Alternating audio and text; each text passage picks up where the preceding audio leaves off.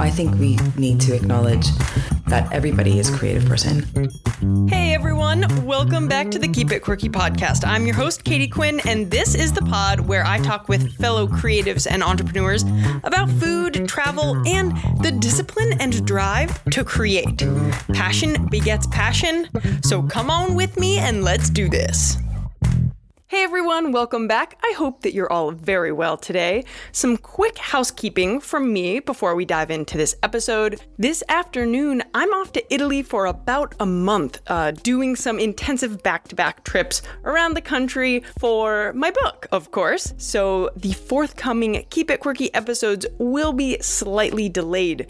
Don't worry though, I will hop on it as soon as I'm able to, but I hope you understand that research for the book is priority number one right now, but I'll be back in your ears before you even know you missed me.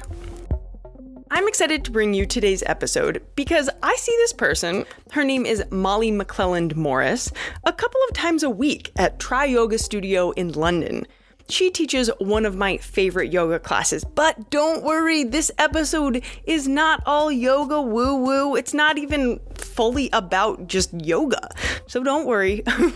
We talk a wee bit about yoga, so if you're into yoga like us, then you'll enjoy those bits. But mostly, we talk about how some of the theories of yoga relate to creativity, a creative life, and yes, entrepreneurship. We talk about being incremental about change, about following threads of interest, and the act of creation. And thank you to Try Yoga Shoreditch for letting Molly and I record this episode in your space. When it comes to guests with accents, I've gotten feedback from listeners that y'all really appreciate it when I state the origin of the accent right up front. So I'll do that with Molly. When I brought my sister Claire to Molly's yoga class, Claire thought that maybe she was like an international student because sometimes she sounded American, but then sometimes not. So here's Molly straightening it out. I am from Pittsburgh. Well, I was born in San Diego, but I grew up in Pittsburgh, and I've been in the UK since 2005. And the first couple of years were off and on, and then I've been here since then. Now, without further delay, here is my conversation with Molly. Molly McClelland Morris, thank you so much for coming on the podcast. Thank you so much. I'm so excited. I just took one of your classes, yes, as I typically do. I love your classes. Oh, thanks, Katie. They make me feel good, you know? And not every kind of yoga teacher or every kind of yoga class does that.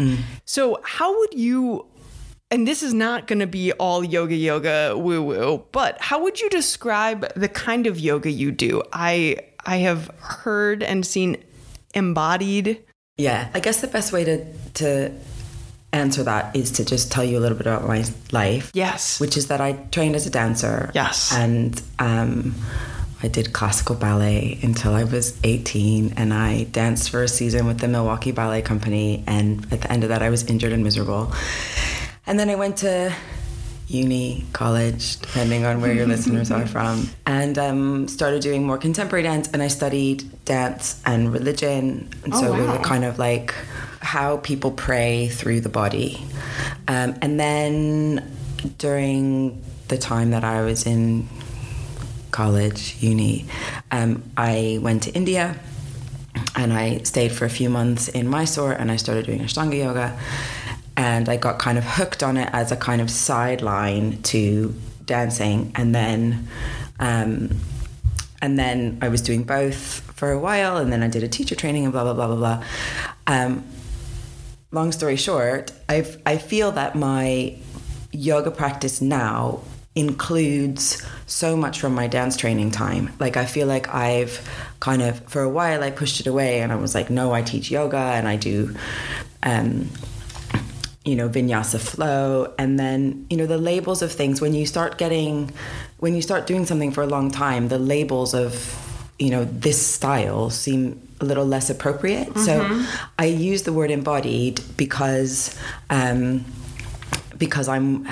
trying to help people feel their bodies more, right? And when you say it feels good, that's excellent. I think that we're sort of cut off from our bodies as a culture. And so I'm trying to make my class a space where people get back in touch with their bodies. And so that's the word I'm using right now. But I don't feel it's like a style as much as I feel like it's a combination of a whole lot of things. Exactly. Yeah, that makes sense. Yeah. So in addition to the kind of yoga you teach and everything, we could get super deep into that. Yeah. You are also an entrepreneur. Yeah. And so, talk to me about that. Well, you see, yoga teachers don't really make a lot of money teaching regular group classes unless you set them up in a space where you have low rent and a lot of people coming. So you kind of have to have, I don't know if you've heard these descriptions of marketing, right? Like there's the freebie, and then there's the ice cream cones, and then there's the cakes that people invest in for whatever. Right, okay. And then there's the next tier is like fully catered ice cream party. Okay. That was somebody marketing thing. I like that. Yeah, I really like any metaphor that includes ice cream. Ice cream is good. It's great. So like, but if you were an ice cream shop and you just did loads of ice cream cones, right, you tire yourself out and you don't make a lot of money on each cone. So you have to put things behind that the people who love your ice cream decide that they want to invest in. And so it's kind of the same thing, group classes feel a bit like scoops of ice cream because you really cannot do enough of them to make a decent living in and London. As the student too, you can only go so deep in a 60-minute class. Absolutely. So then you go, okay, so what am I gonna create? What kind of offerings, what do the students want from me is one question, right? What can I contribute to the students' lives that then also create more income? Mm-hmm. So so I'm in a sort of transitional time. I have 2 kids. My younger one is 2.5, and I'm sort of re-emerging, I guess, into the world of work. I have been working for a while, but just not with full power. Yeah. And so now it's kind of the creativity of how do I create offerings for people that will create different income streams, and also just, day-to-day classes can be tiring, and, you can only do so much in them, so you can only be so creative with them. Yeah. Another thing that I enjoy about your classes is that it's never the same every time, and you'll focus on a different part, which is backed up with so much knowledge. You know the words of all of these parts in our body. Yeah. Well, it's slowly. Yeah. Okay. So that's an element that you are. Yeah. I mean, that's actively. That's a specific interest of mine, I would say. Again, I remember when I was training as a dancer, and I just was super hungry for people to explain to me how to do things. And there was only certainly ballet teachers who could really explain stuff. And, I had one come in when I was about 17, and then, again, when I was in college, I was sort of interested in this kind of thing. But I was afraid of science. I was like, I am not a scientist. My parents are both scientists. I was like, oh, really? Science, no. And now I'm like, God, that was stupid, because I'm so geeky about it, right? Yeah. I'm so interested in that. But so slowly studying the body, studying anatomy, I study specific... I study a specific discipline that's called Franklin Method, which uses anatomy, but I am by no means the most educated person on anatomy, right? Eric Franklin, my teacher, speaks, and I go oh my God, I'm never going to get there. Right, but for someone who doesn't know much about anatomy. Yeah. So I'm a step above that. No, it's really great. And it's been, I started studying that I started encountering it about 5-6 years ago, and I did my first teacher training in Franklin Method 2.5 years ago. Since then, my ability to articulate and my understanding of the body has just completely shifted. And that's a life skill. Yeah, it is. I really think it's something that we should be teaching children. Yeah. I did dance since I was 3, right? And I was 35 before I knew where my hip joint was, right? How my leg moved in my pelvis. I was 35, and that means I had been studying for 22 years before I learned that, right? It's like how to organize your body. We don't think that that's something that we need to know until then we have something go wrong. And then you have to pay all these people, and they, you know, like, they have their own agenda, and then you're sort of powerless in your own healing and like all kinds of stuff like that. And then it's, the fix can really be so simple when you have the awareness. So that's the other side of the embodiment, right? Is like understanding your body, its function, its design, and being able to move with that design. And that's what Franklin Method is. Franklin Method is about understanding your design and function, moving with it, and also using imagery to get the best out of your movement. So, and I think a really important element of everything that you are studying and bring to your students is like that the mind and body are one and the same, right? They're so interrelated. Yeah. It's so crazy how in Western culture we think of them as totally differently. Absolutely. But so I want to take that idea and apply it to this career transition that you said you're in the midst of. Can you just talk to me about like how you are diving into that with this background? You know? Yeah. Does that make sense? Yeah, of course. So the class today focused a bit on change. And in the meditation, we were talking about change. And I was talking about breaking habits, and because I got on the wrong train because I am not used to my new commute because my schedule has changed. And so I was thinking about change. And at the end of the class, I said something about, you know, the next phase of your healing, like what's the word or affirmation that you want to bring in? And that change is scary, right? Like, our body, like from a organism perspective, our body is designed to stay in homeostasis, which means what we're used to, or the safe zone, right? And so when you can't push yourself too far out of the safe zone because you'll die. But on a metaphoric level, it's the same thing. Like we don't do our best when we push ourselves full throttle out of the safe zone. It doesn't really work. We have to kind of be slightly incremental about change.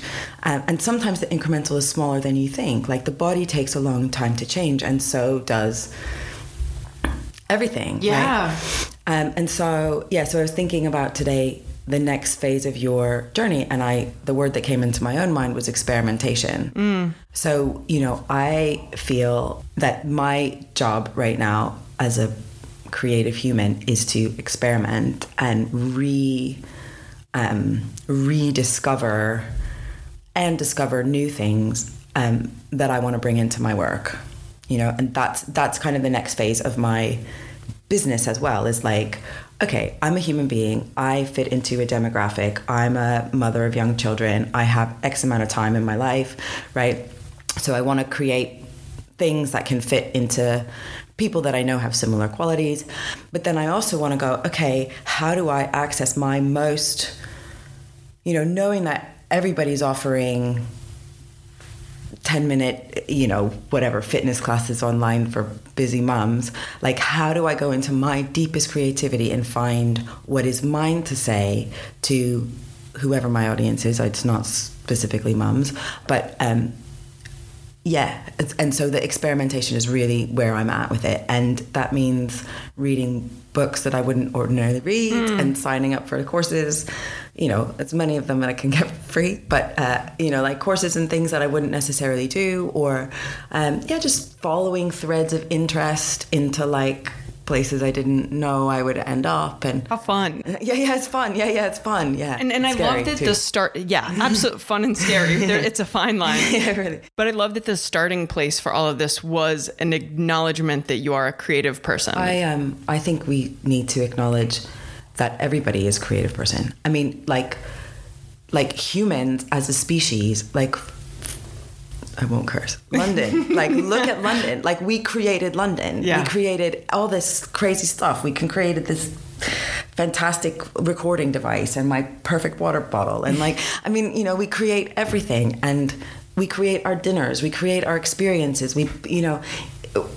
sometimes curator, okay, fine, but like we all have the capacity of creation in us, and I think that's something that we kind of we think of creative as like artist, but that's just not. Yeah, like a brooding artist. Yeah, with like a, right. And then like if you're not actively like painting, murals or something, then you're not a creative. Right. I recently read something that was talking about how in the act of creation, that motion and change is inherent in that, because you can't create and keep in inertia. Absolutely. When you create, you're moving things around you. You're like, it is, almost, I can't believe I'm going to say energetically, because I told myself I wouldn't get in like woo-woo. Yeah, woo-woo. But that, inherent in creation and as creative people. Yeah. That's what we do, which can be extra hard because, going back to what you said, humans don't really like change. Yeah. And it takes a long time for us to... Yeah, but we also problem solve, right? Like, so some creativity is there's a hole in the boat and we got to fix a hole in the boat. And like, what have we got to fix the hole in the boat? Right? There's creativity. Totally. We got to eat. What have we got to eat? How are we going to eat? So then people eat bugs and people cooked nettles, right? You can't pick up a nettle with your finger, but you can cook it and eat it, and it's medicinal, right? And part of that is our creativity in the face of lack. And so just as you said, like, all of this has like a pushing through what we know and going past it, because that's how we've dominated the world. Now we have a different problem, right? Now we have to harness the creativity of humanity and fix it and work with the world and work with the world, and like get back in touch with it, and like that's our next project. So taking another concept of this world that you inhabit, I read a great article that you wrote. It is about the parasympathetic nervous system versus the sympathetic nervous system. Yes. Can you kind of recap that? Yes, absolutely. So this is another thing I think we should all have learned when we were possibly 10, before we hit puberty. So our nervous system has two states, and the two states come from us being animals. And so one state is the fight, flight, or freeze state. That's the kind of exaggeration of it. And so, you're walking along and a lion enters or predator comes into your space, and you have to solve the situation with the predator. So your body changes its state. It shuts down certain functions, right? Like, you don't digest food when you're running away from a lion. You don't feel pain. You get hormones and adrenaline and all this kind of stuff. And the other state is the parasympathetic state. And the parasympathetic state is the rest and digest state. And of course, the sympathetic one is the one that kicks on fast, right? And so to keep us alive. And right, so it goes on. And going into parasympathetic is a much slower process. But everything in our environment right now is sympathetic, right? The pinging of your iPhone, the like London transport, car horns, it's all sympathetic, and we're getting this kind of unnatural bombardment of the sympathetic nervous system. So we, as a modern species of human, have to learn how to be and connect to our parasympathetic system and down regulate basically our system. And that's why people you go, oh, relax, and they lay down and they can't relax, because you can't just shut off all that stimulation with like, oh yeah, relax. Right. That's and that's where, for me, sometimes the stuff gets woo-woo, is because you're not acknowledging the reality of the system of the body, and going, okay, to get to relax and feel your heart chakra or whatever woo-woo thing, you have to go through the down regulation and the systematic, like peeling back, unwinding, decompressing, like all of those kinds of things.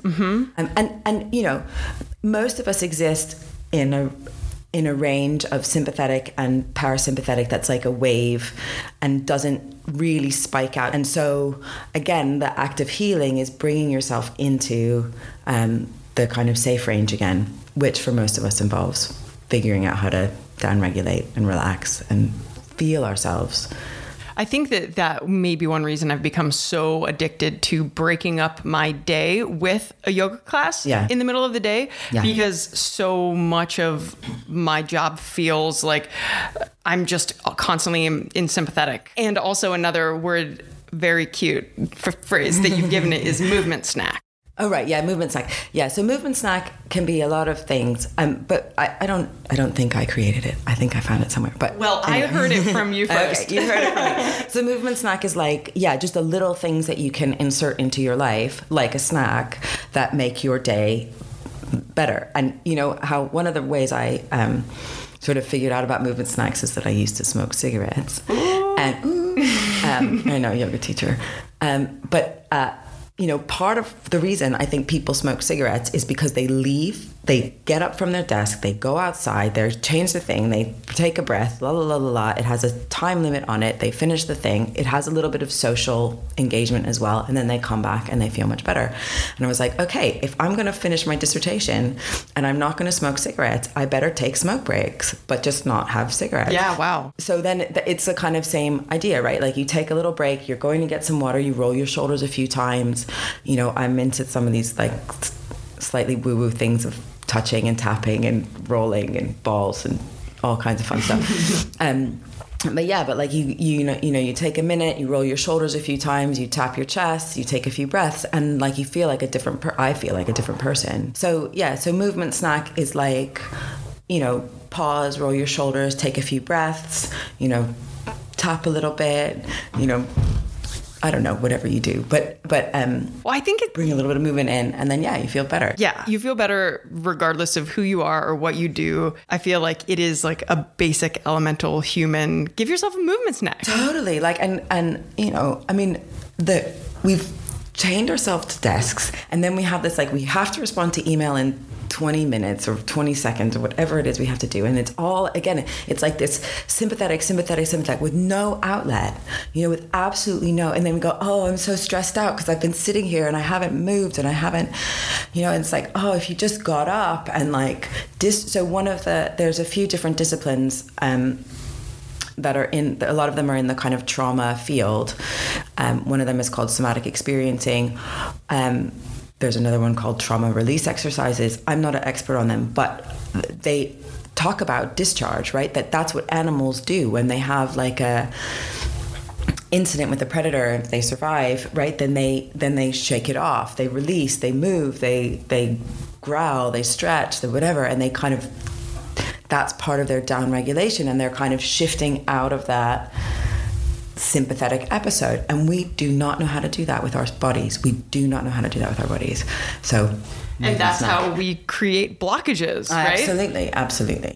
So having an awareness that this is how we work as humans, does that make it any easier to get through the hard times as a human? Because you're still a human dealing with the things, but you have learned about all the human things. Well, what if I say no?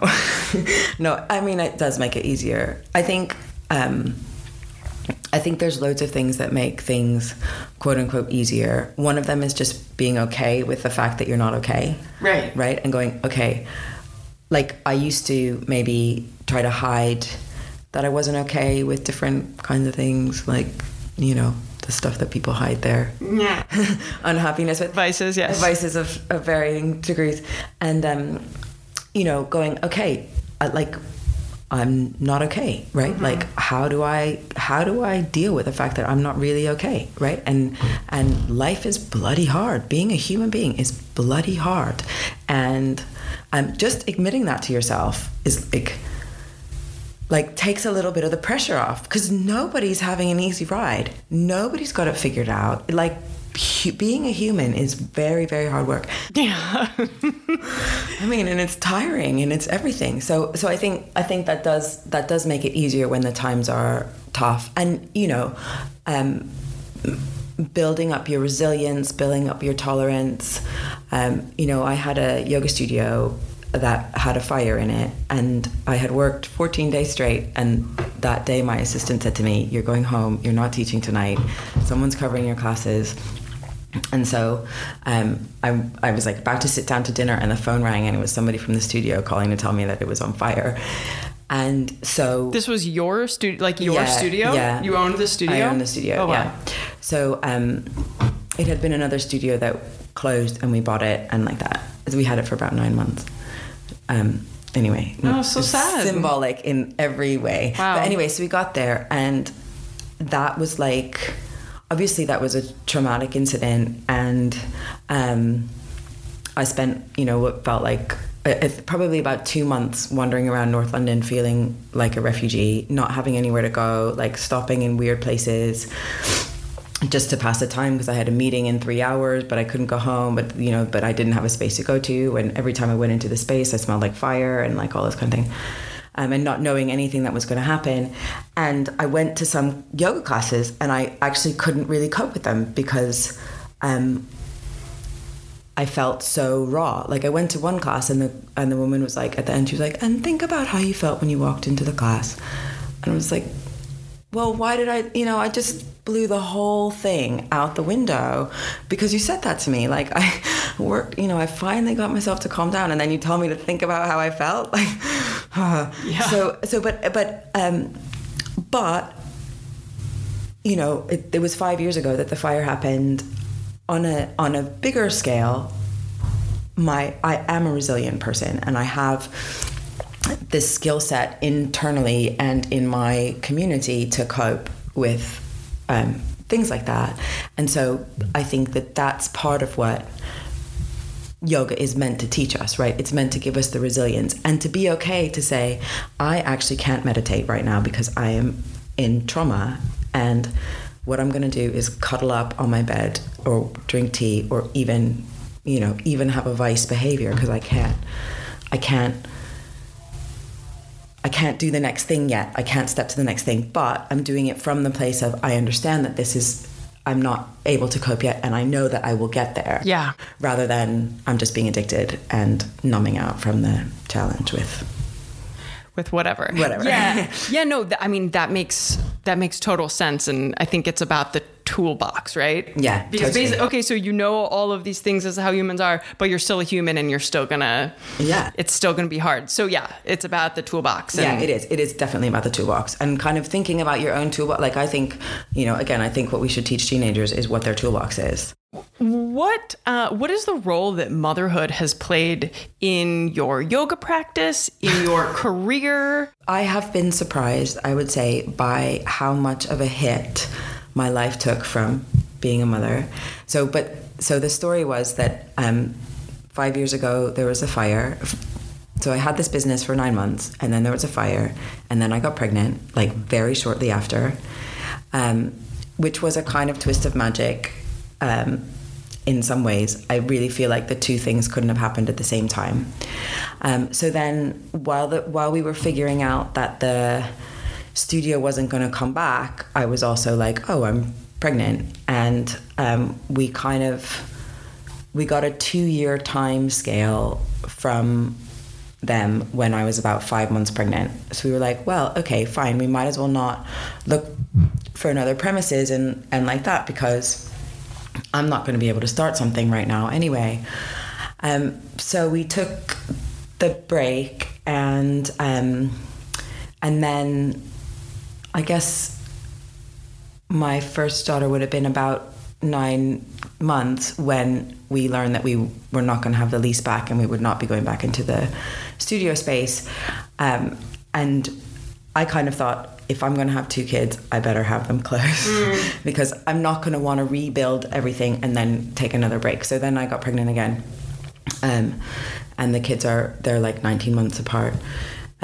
So there was like this extended period of emptiness.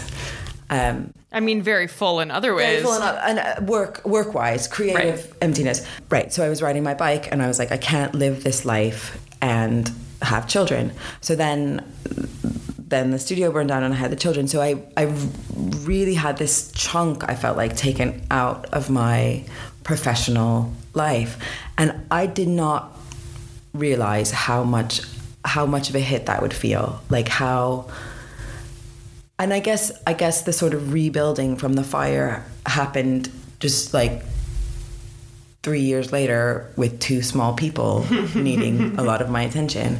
And that's hard. Like that has been hard. And I think, I don't know how it is for a mum who has like a sort of maternity leave from a job and goes back into it. But I think it's very hard to balance early motherhood with the